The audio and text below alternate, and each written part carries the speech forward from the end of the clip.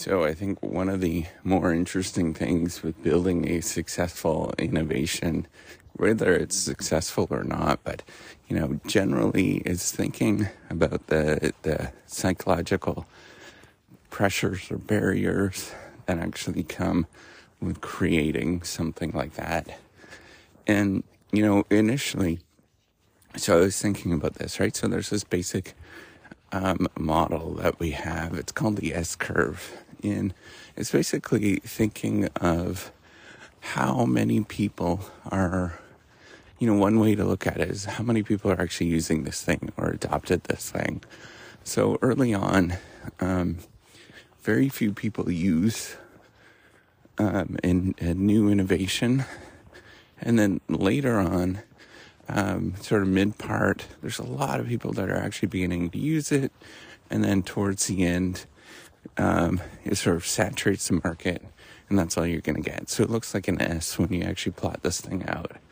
And the reason why I think it's pretty interesting is that, early on, the typical thing is to sort of think that you're not getting anywhere, right? And the adoption of the thing is like super slow. It's really like tedious. Nothing's moving. And it's just a sort of slow, steady grind. And so you're thinking in your head, you're thinking like all of the typical things like, man, this is not working. I'm a loser, like all of these kind of things. And it doesn't necessarily look like much is actually happening. You have all these doubts, and you're like, is it worth my effort to put any more time into this thing? Like a lot of things like that you would never sort of realize. And that's an important part of, the feelings that you get, the sort of psychological barriers that you actually get when you do something like that. So, that's the interesting part. And then, midway through when everybody is adopting it sort of feels exciting, and there's, lots of commotion, and you feel like, vindicated.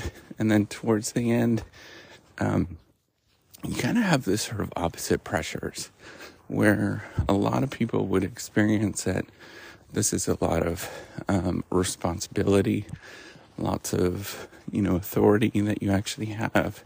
If you sort of plot out many different technologies like that, you'll see that same sort of pattern. For example,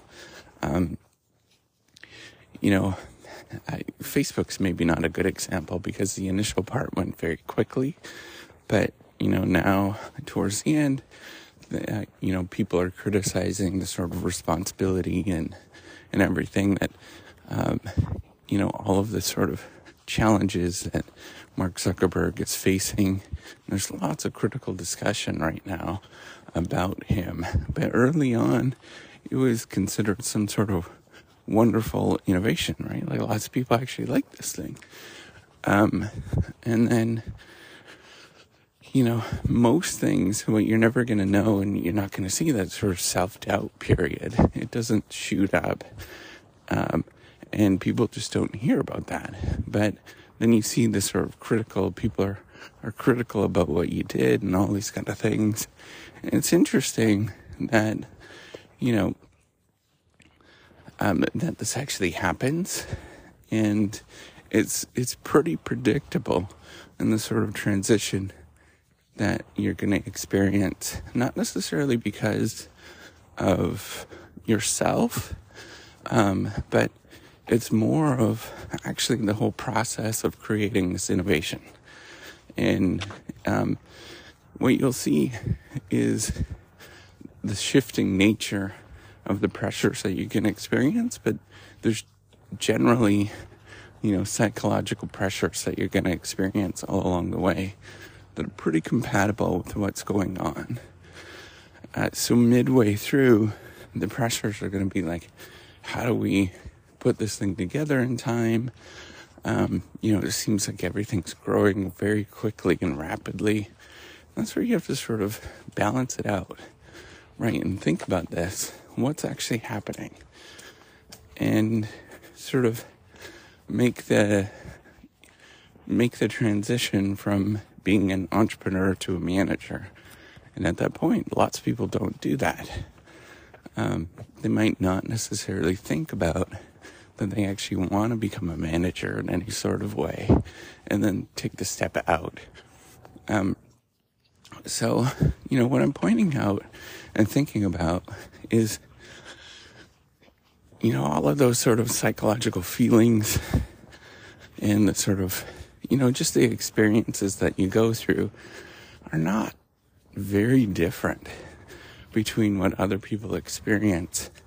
And it's pretty consistent, and it's more artifacts of, the actual, the actual technology, I guess is what I'm saying, or artifacts of the structure of how things actually typically work, like the physical environment actually works.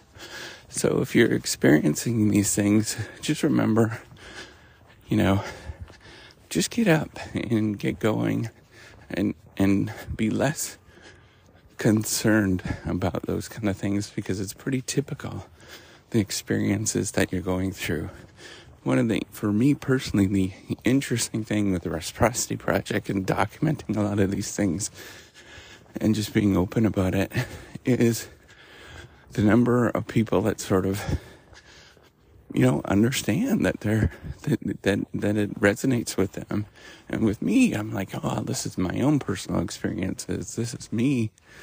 And, the challenge is realizing, or I guess not the challenge, the opportunity is realizing that a lot of people feel the same way and they're going through the same sort of experiences.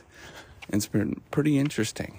So right now, with building the platform, where I'm at, it's like the sort of struggling part of trying to figure out, why aren't people using it and things like that. But, it is growing. There's more people that are adopting it, but it's a slow and steady process that is not easy to, I'm sort of in the beginning stages where I have all these psychological issues to deal with, and I haven't had to,